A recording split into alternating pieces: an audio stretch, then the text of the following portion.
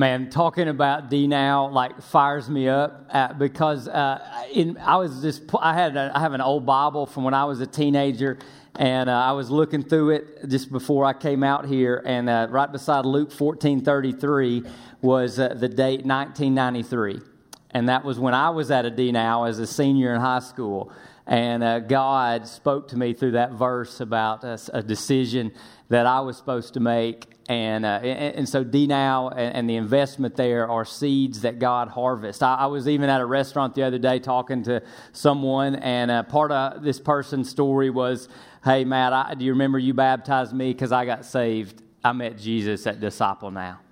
Let's be expectant, church. Let's invite people. Let's pray this up because it's a big, big, amazing weekend that's coming up, and we're fired up for it. Hey, I just want to welcome all of our campuses. My name is Matt. We're one church, 6 locations, and just thank you so much for being here. Hey, before we get started, we're in part 2 of this series on rhythms.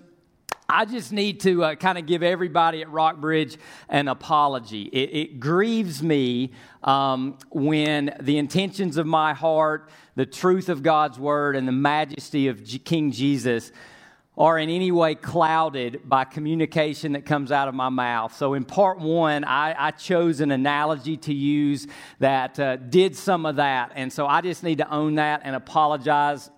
Some of you who are here, you may agree with what I just said. You may disagree. It really doesn't matter because clarity is on me. Clarity from up here, clarity from this inspired book from the Lord is on me. And I did not hit that mark last week, so I just need to say I am sorry. All right, let me pray. God, I just want to thank you for your grace. I want to thank you, God, that your power and your truth are bigger than me, and God, you use leaky vessels and fragile, sinful people like me, and I thank you, God, because we're a group of people from all walks of life. We're all coming from somewhere, but God, you've got somewhere better for us to be and better for us to go, and I pray, God, we just get in behind your Son, even right now this weekend, and move in rhythm with him. So, God, wherever we're coming from, you've got us here for a reason, so find us expectant. In your name we pray as we open your word. Amen and amen. So we're going to ask this question, wrestle with this question. What determines how we set our schedule? That's like a big deal, right? Because how you spend your time reveals and deals with so much. And so I got a little glimpse of this in my own family a couple of weeks ago. I'm getting Abraham ready for wrestling practice. And I was like, and I'm kind of the ex-military guy. I'm like, hey, Abraham, hurry up. We gotta get ready. But you got wrestling practice. And he goes, well, hey, Dad, how much time do we have? And I said, well, we've got about an hour. And he goes, oh, we've got plenty of time, right? And in his mind, for that hour, he gets to be a kid. Right? I mean, he gets to just do what, 10-year-olds do. In my mind, we've got to eat a snack. We've got to figure out how to get wrestling shoes on, which we're really not proficient at. There's a bathroom stop in there. And I don't know about your kids. You could watch all the Avengers movies in the time it takes my kids to go to the bathroom, okay? And so I've got all this stuff going on. I'm like, Abraham, we got to go. And he's like, how much time? We got an hour. I can be a kid. And he's thinking, I get to be a kid. I'm thinking we've got all this stuff to do. And there's tension there, right? I mean, what determines how we spend our schedule? For some of us, it's like, hey, this is the season I'm in. This is what you got to do in the 21st century. This is what I got to do now. And so you just look at your schedule and like it's sort of set for you because this is what you got to do to keep up with the Joneses, or this is what you got to do to be successful, or this is what you got to do to be the guy or to be the gal. And so it's just sort of set for you, and that sort of justifies how you spend your time, and that's okay. A lot of us, we're like, hey, you know what sets my schedule? Busy. I'm just busy. And have you ever thought about what kind of love-hate relationship we have with busy? Right? I mean, we hate the fact that busy keeps us from like being better at, or being more, being a better friend, or being more engaged in relationships. But we love the fact that busy validates us, don't we? Or busy gives us an excuse. We hate the fact that sometimes busy overwhelms us, but then when we're not busy, it's like we wish we were busy. So we have this like tension, this push-pull with busy. But when you break it all down and say, hey, man, what really sets our schedule? I think there's kind of 3 things that sometimes work in tandem for us, put us in this sort of rhythm with things other than God. So the three things that I think sort of set our schedules are this: society and the world. Right? Like, this is what society says you're supposed to do with your TIME. This is what the world says. And so you're chasing this, you're pursuing that, and doing all these kind of things. And then maybe inside ourselves, there's something in us that wants to prove ourselves. There's something in us that wants to pleasure ourselves or wants to scratch an itch. And so we've got these ego, these fears, these insecurities, all that. Then we have other people.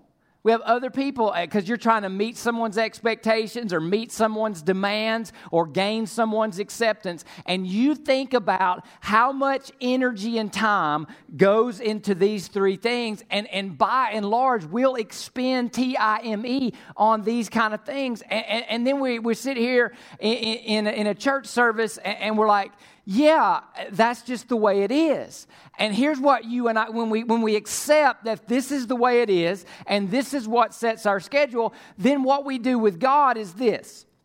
We ask God to bless this. Because God, this is the world, this is the way it is. And so God, bless this. Bless my schedule, bless what I'm involved in, because I need this stuff to work out so I can make them like me, so I can be satisfied, so I can make it in the world, so my insecurity gets camouflaged or covered up, or I don't give into it. And so that's kind of what happens. And then these three words are descriptive of where we are. You know, we're in overload, we're in ambiguity, and we're in hyperconnectivity. And those three things are sort of what our schedules are like. Overload, because we have so much to do. Ambiguity, because we don't know what to do. So you know there's this thing called the knowledge economy, and the knowledge economy is we don't always know what we need to do or how we need to spend our time. I mean, way back when, right? You knew you had to grow your own food. You didn't have. I mean, you knew what to do, right? Now we spend our time learning how to manage our time. And then this connectivity thing where we're always sort of connected and we're always sort of available. So I just want to give you about 5 statements, and some of these will resonate and some of these won't, but 5 statements that might indicate something. I'm not going to tell you yet what it is, but 5 statements that might indicate something about how your schedule is lined up and whether you're in rhythm with God or out of rhythm with God. So here's what they are, okay? The first statement is this. I use time to develop or maintain a certain image. I use time to develop or maintain an image. We all have an image. We're going to look at the one we're supposed to portray, but we all want to maintain an image. So we will spend time on that image. We'll spend money on that image. You know, it's like, have you ever taken 15 pictures before you posted the real one on Facebook? Right? Now, what are you doing? That took you a lot of time. Now, what are you doing when you do that? And I'm raising my hand too. I mean, because you want that image to go out into space, into the online stratosphere of social media, and all your followers see that image. I mean, nobody wants to see an image with your finger up your nose or something, right? So you're that's just image management, and we'll do that with dress. We'll do that with everything, right? How about this one? I frequently say I don't have the time, and I'm going to imply that's for something good and godly. But in reality, it's you just don't take the time. And that was sort of part 1. That was sort of part 1 of rhythms. I don't have the time, but in reality, just don't take the time. Okay? The third one is, I have a hard time saying no or even knowing what to do with my time. I just have a hard time saying no to people because I'm sort of like the ping pong ball, right? Or I don't even really know what to do with my time. That may fit. Here's another one. My real problem isn't being busy, because life is busy. But really the problem is I'm hurried. And here's what hurried means. I'm so preoccupied with me and my deal that I miss you, and I can never be available. I'm never really fully in the moment. I'm never really fully with someone because I'm always boom, boom, boom, boom. I'm just hurried. There's a difference between being busy and being hurried. And then here's the final one, and it's definitely relevant, especially in the last couple of years, a decade or so. I have trouble with technology. I am available to everyone, but I have a hard time being in the moment with anyone. I'm available to everyone. Ping, ping, ping, ping, notification here, text here. But I can't just sit here in the moment and have a face-to-face conversation with my family. Or I can't. If you've ever had a loved one or a close relative say, hey, would you put your phone down? Then you just need to go ahead and say, oh, okay, guilty of that one. Now, here's where those 5 statements are sort of designed to take us somewhere. And it's somewhere powerful, but it's somewhere challenging, okay? So we're going to get there, okay? Here's the powerful thing. These 5 statements, to whatever degree you agree with those 5 statements, really take us to this place, okay? That my schedule may not be under the leadership and lordship of Jesus Christ. That my schedule and how I manage my time, what sets my schedule, it just may not be under the lordship and under the leadership of Jesus Christ. And now, listen, we think, well, we can't do anything about it because we're just busy, or we just can't do anything about it because it's what you got to do, so we just need God to bless our schedule. That's what God ought to do, right? But listen, if He's Lord, and if He's King, and He's not Lord of all, then He's kind of not Lord at all, right? I mean, I don't get to buffet line what Jesus is Lord of. I mean, we love that. We love Jesus on the buffet line, right? I mean, we want Him to be Lord in the hospital. We want Him to be Lord over the cancer, right? We want Him to be Lord at the funeral service. But my sex life, no. I got that one, God. My schedule, we just got to do what we got to do on that one. You bless my schedule. And so just the confession is this. Now listen, Jesus has to be Lord of your schedule. It's part of being a Christ follower. Hard to do that, but He has to be, because that's who He is. That's who He is. So what we're going to do is, remember, Jesus walked around like us. He confined Himself inside of a 24/7 day, 365, and He walked around like us.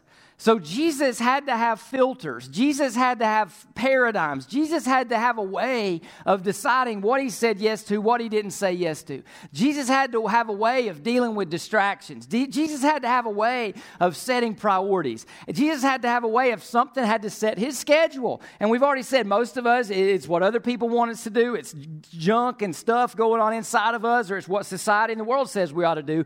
Well, what did Jesus go by? What set Jesus' calendar? If you got your Bibles, you can open it up to John, the 4th gospel, John chapter 5, and we're going to look at an interaction that really gets into the heartbeat of what set Jesus' time. And we're going to get a principle, and then I'm going to give you a question. And you can lay this question on your calendar. You can lay this question over your schedule, and because this question will give us a paradigm, give us a rubric, give us a way of giving us something. Besides society, besides the world, besides insecurity, besides what other people might think, besides image management, to set our time and set our calendars so that we can be in rhythm with God. All right, John chapter 5, here we go. Jesus has completed His 3rd miracle. John's book is divided up into signs. This is called the 3rd sign. He'd healed a guy who was lame for 38 years. The challenge was He did it on the Sabbath, or He did it on kind of the day where you couldn't do anything according to ancient Jewish law. And so here's what's interesting. How Jesus spent His time got Jesus in trouble. It was ultimately the fact that Jesus kept doing things on the Sabbath, and He'll explain why He did things on the Sabbath, that caused people to want to kill Jesus. And you and I can relate, right? Because people judge you based on how you spend your time. That's just true, right? People judge you based on how you spend your time. So here we go. Jesus, confined to the 24/7 day like we are. He can't make time because in this situation. He can only take time. So what does He do? So therefore, the Jews began persecuting Jesus because He was doing these things on the Sabbath. And you weren't supposed to, in their culture, their tradition, their understanding, you weren't supposed to do anything on the Sabbath, okay? Jesus responded to them. Here's what He says, and it just makes them even madder. He says, my Father, and He points to the relationship that He has inside the Godhead, because God exists in a family, a community. It's the Father, the Son, and the Holy Spirit. All right, it's mysterious, it's amazing, it's beautiful, it's infinite, and my finite mind can't explain it. I just worship God because He exists as a 3-in-1 God. So He's in this relationship with the Father, and He says, hey, my Father is still working on the Sabbath, so I'm working also. And He's claiming right here to be God. He's not Father God, he's God the Son.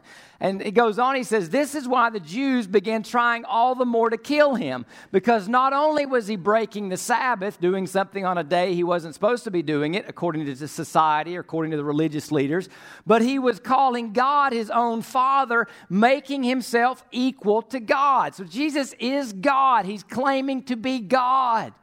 Those people out in culture say Jesus is just a good man, a good teacher, and a good moral person. No, either a good man, a good person, a moral person can't be a liar. He's claiming to be God. So he's either Lord or he's a liar or he's crazy, right? And then the resurrection from the dead proves that what? He is who he says he is.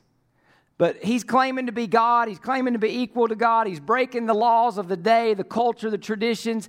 And so here's what we begin to see how Jesus let his schedule be set. His use of time reflects his relationship with the Father.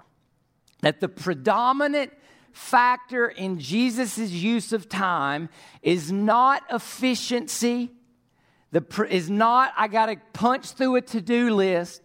The predominant thing is I am in a relationship, and it is the defining relationship of his eternal existence, that he is inside the Godhead as God the Son, in relationship with God the Father and God the Spirit. And that begins to define how he spends his 24/7.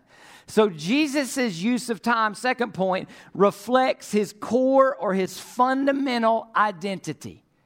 And he's true to that, and he's authentic to that. Now, you and I battle this, right? You wake up in the morning, and who do you have to be today?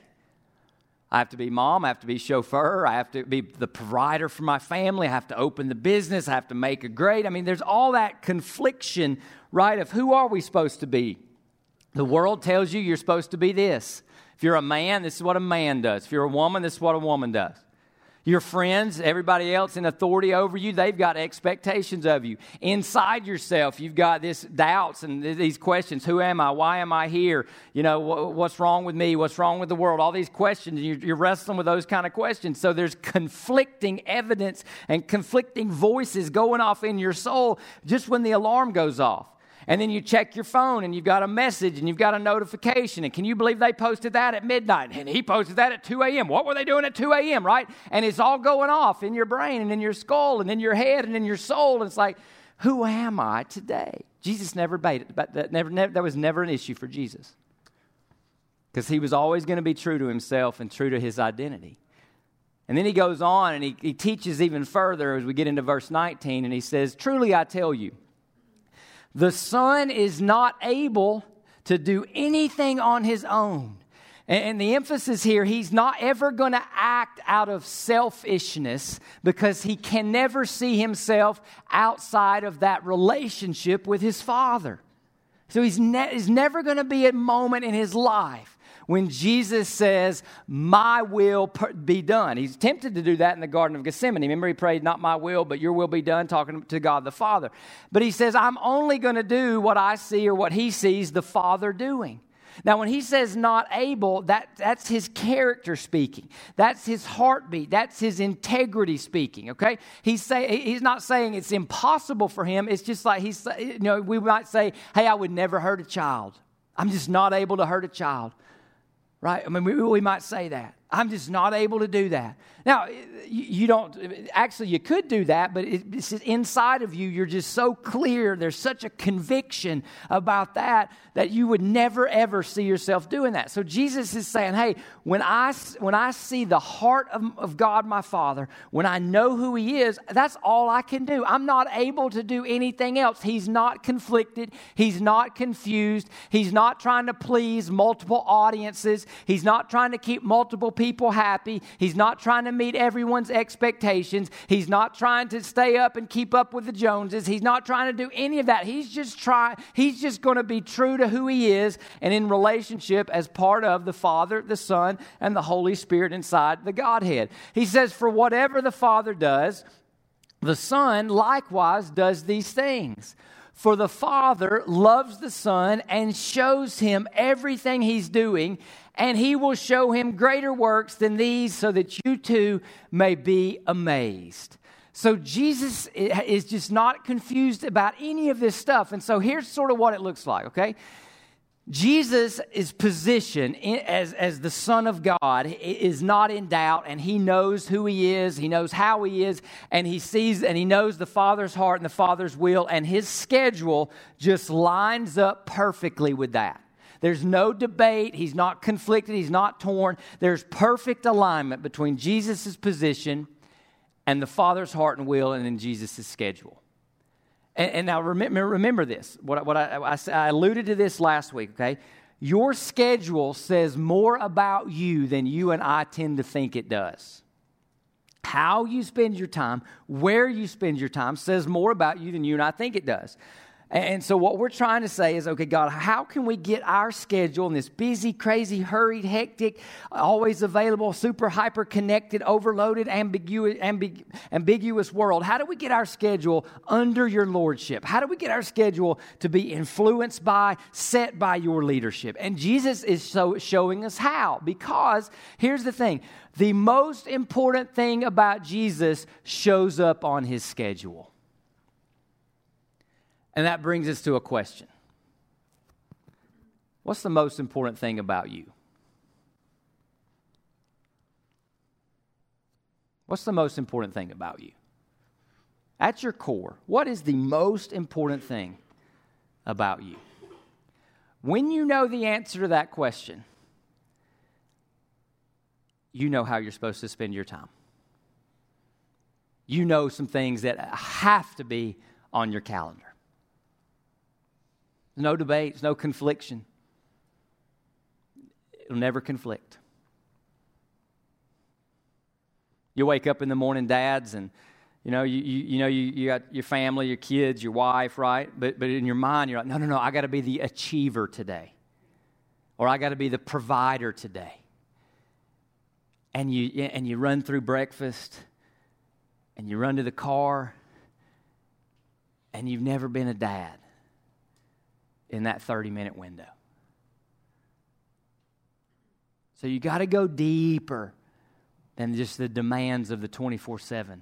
You got to go deeper than what you do to get your paycheck.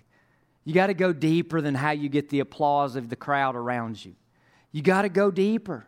And so we're going to go deeper. But the beautiful thing about Jesus is he always lived this way.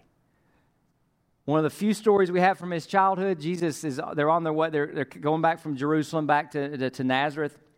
Jesus is about 12 years old, and he leaves the caravan with his parents, and he goes to the synagogue, goes to the temple, and they can't find him. And look at Jesus' answer. Why were you searching for me, he asked them. Didn't you know that it was necessary for me to be in my Father's house? Had to be on my calendar, Mom and Dad. It's who I am. So Jesus is not using time like you and I use time. We use time to prove ourselves. Jesus used time to be himself. We use time because we think we got to prove ourselves. Jesus, I didn't have anything to prove. Didn't have anything to lose. Most of us, we think we have something to prove and something to lose. And so we got to spend our time protecting it or achieving it or keeping it. But time is, according to Jesus, time is not to be used to prove ourselves, but to be ourselves. Now, in the beginning, this wasn't an issue. Look at what happened when we were, this whole thing called humanity was brought into existence. God created man in his own image. We didn't have to make an image. We didn't have to make a name for ourselves. We were given an image. The image of God. In the image of God, he created him. Male and female, he created them. And God blessed them. The order is important. He blessed them and said to them, be fruitful and multiply, fill the earth and subdue it. Go out into the earth and be my image bearers. Go out into the earth. Don't prove yourself. Be yourself. Be my image bearers. And rule over the fish of the sea and rule over the birds of the sky and over every living thing that moves on the earth. So here's the beautiful thing. God gave the blessing of identity before he gave the blessing of responsibility. He gave the blessing of identity. You are an image bearer of the King of Kings, the Lord of Lords, the creator of the cosmos. That's who you are. You reflect his image as you're fruitful, as you're multiplying, as you're subduing, creating culture, creating cities, creating things like that. You do all of that, and that's your responsibility. Now, here's what happened, okay? Here's what happened. What did we do? Satan tempted us with a better identity than the one God had given us. And then we went and rebelled against God. And we used our time, right? We took the fruit, proverbially and literally in Genesis 2. We preferred something to God. We preferred doing something outside of God's will, outside of the family of God. So in sin, we not only lost our relationship with God, we lost ourselves. We lost ourselves, right? And so our core identity was in the relationship with God as Father and Son and Holy Spirit. Just like Jesus had the perfect relationship, we lost that relationship. And so now we don't know who we are, so what do? Now we go out into the world and we think responsibility gives identity. We go out in the world trying to do, to prove, to be.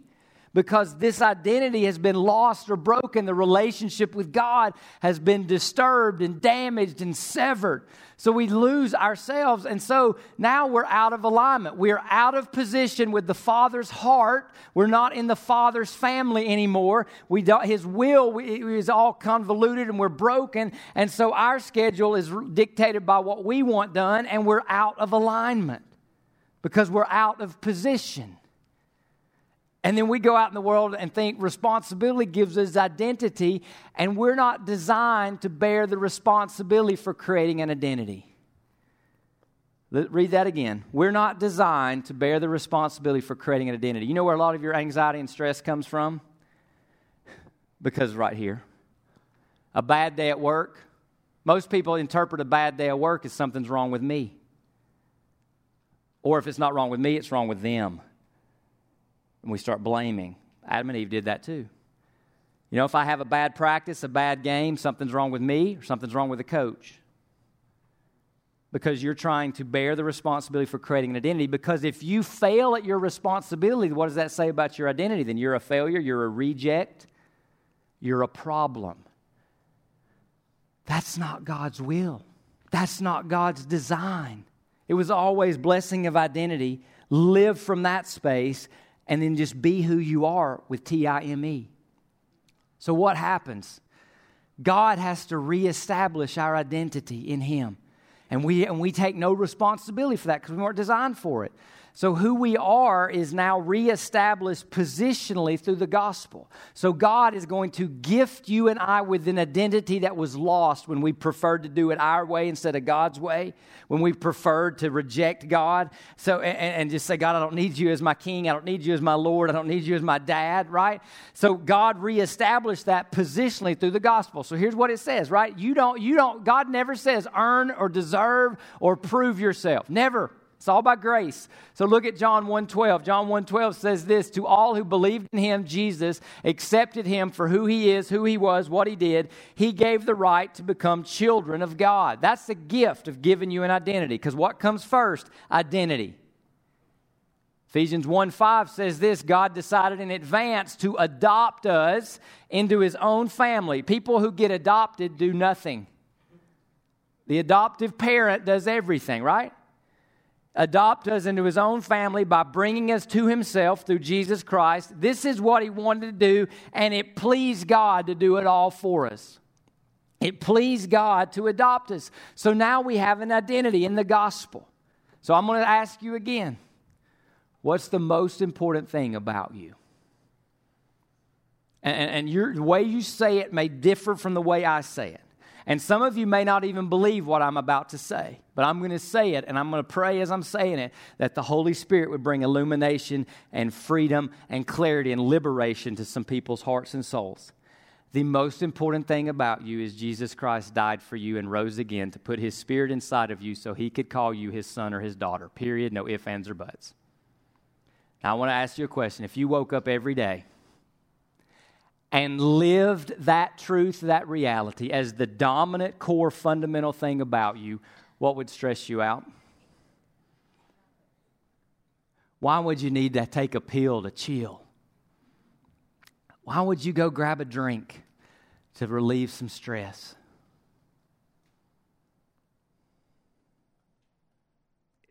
Again, even if you're, I don't know, but if the God of the universe bled and died for you, rose again, and then would put His Spirit Himself inside of you so you could be His sons and daughters, and you woke up every day, and that was more important about you than what they said on social media about you, if that was more important than what your bank account says about you, than your clothes say about you, than the stock market, whatever, and you know what you and I would be? Free.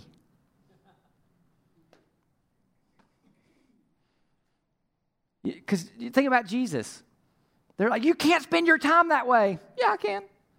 Because I know who I am. I know who I am. And I know who I'm not. And so when you receive that positional gift, son or daughter, when you receive that positional gift, then inside of you now you want to do something.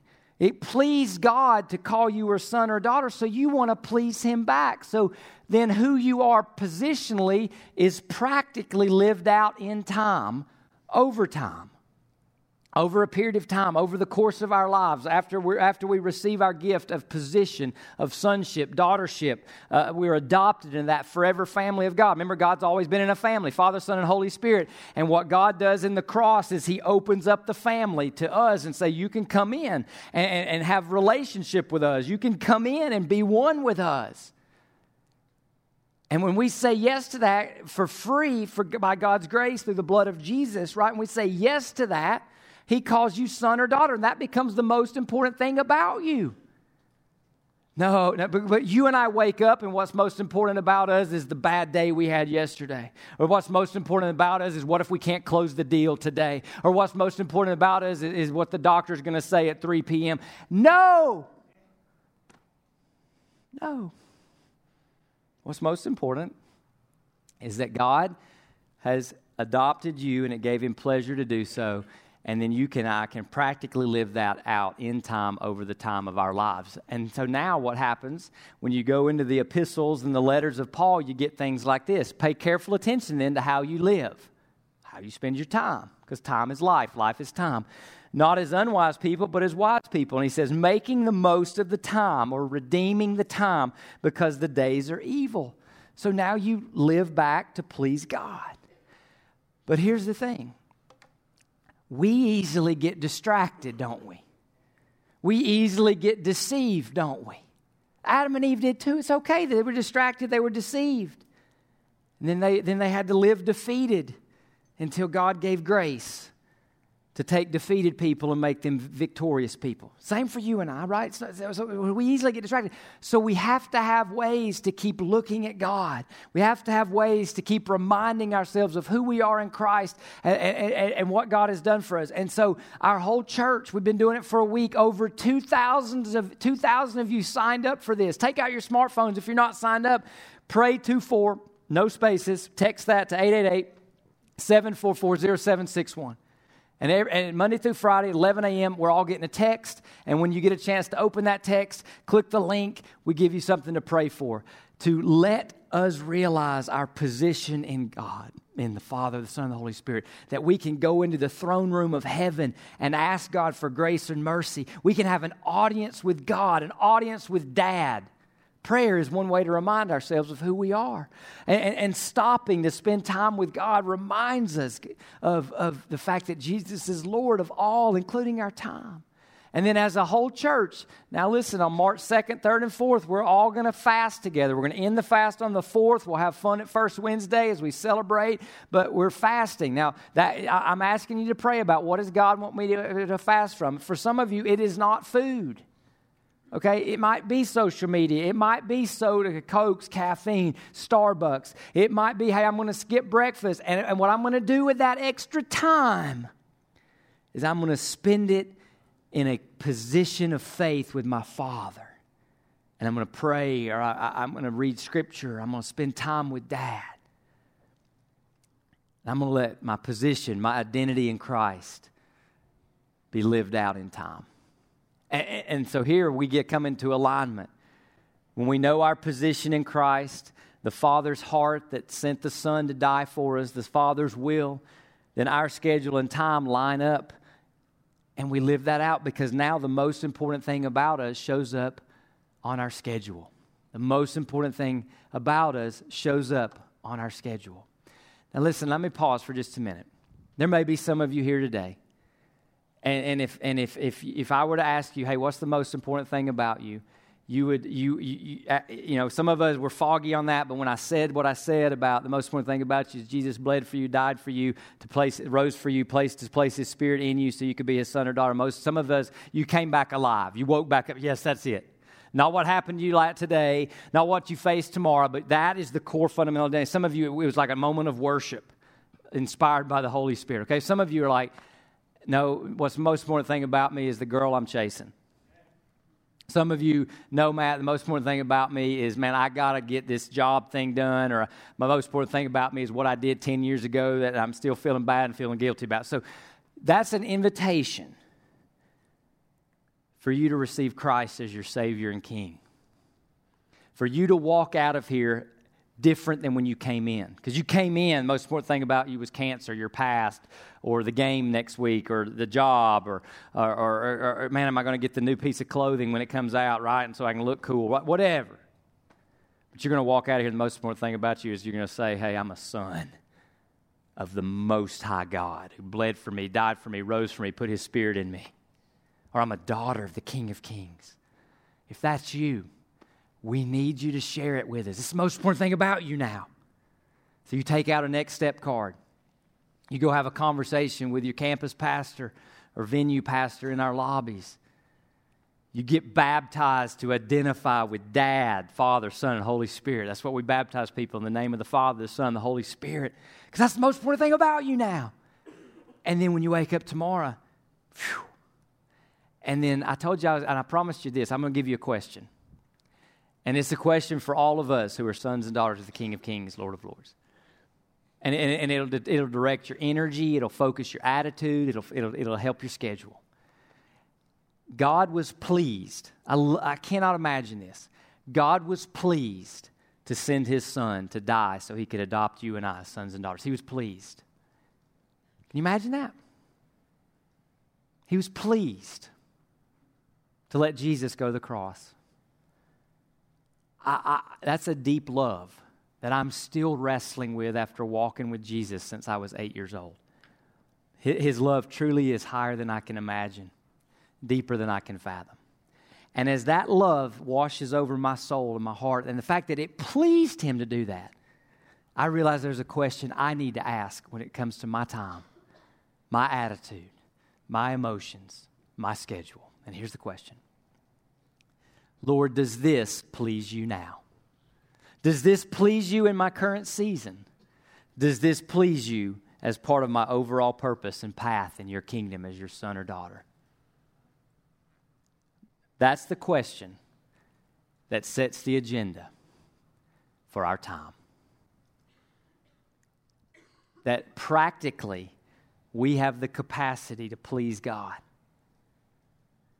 And because positionally He was pleased to make us sons or daughters, we want to please our Father. We want to glorify His Son. And we want to walk by His Spirit. So here's the question to ask. Would you take your calendar out at some point and lay this question over it? And see what the Father says. Let's pray together. Holy Spirit, I pray just for clarity, God, because this world is crazy, it's busy. There's so many things competing for a piece of us, a piece of our time. But Holy Spirit, I just pray for clarity right now. Because God, I feel like there's some things some of us have got to eliminate.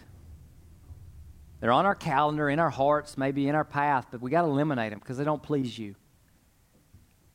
God, for some of us, there's some things that are on the horizon, and we've got to say no.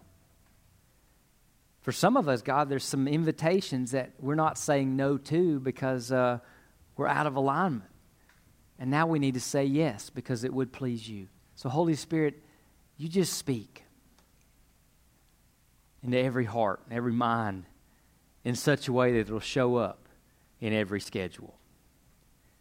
And God, I believe there's some people here this weekend that have been adopted now.